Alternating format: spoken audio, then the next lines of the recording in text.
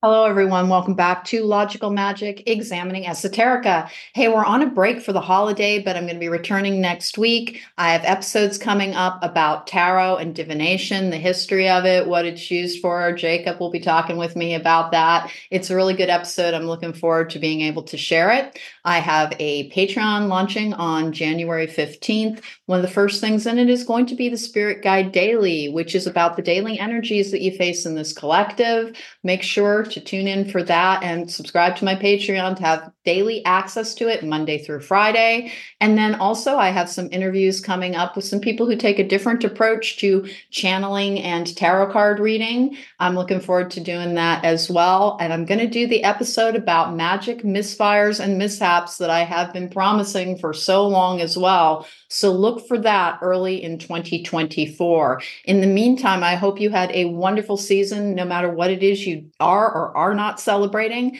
And I hope 2024 brings you many blessings and great abundance.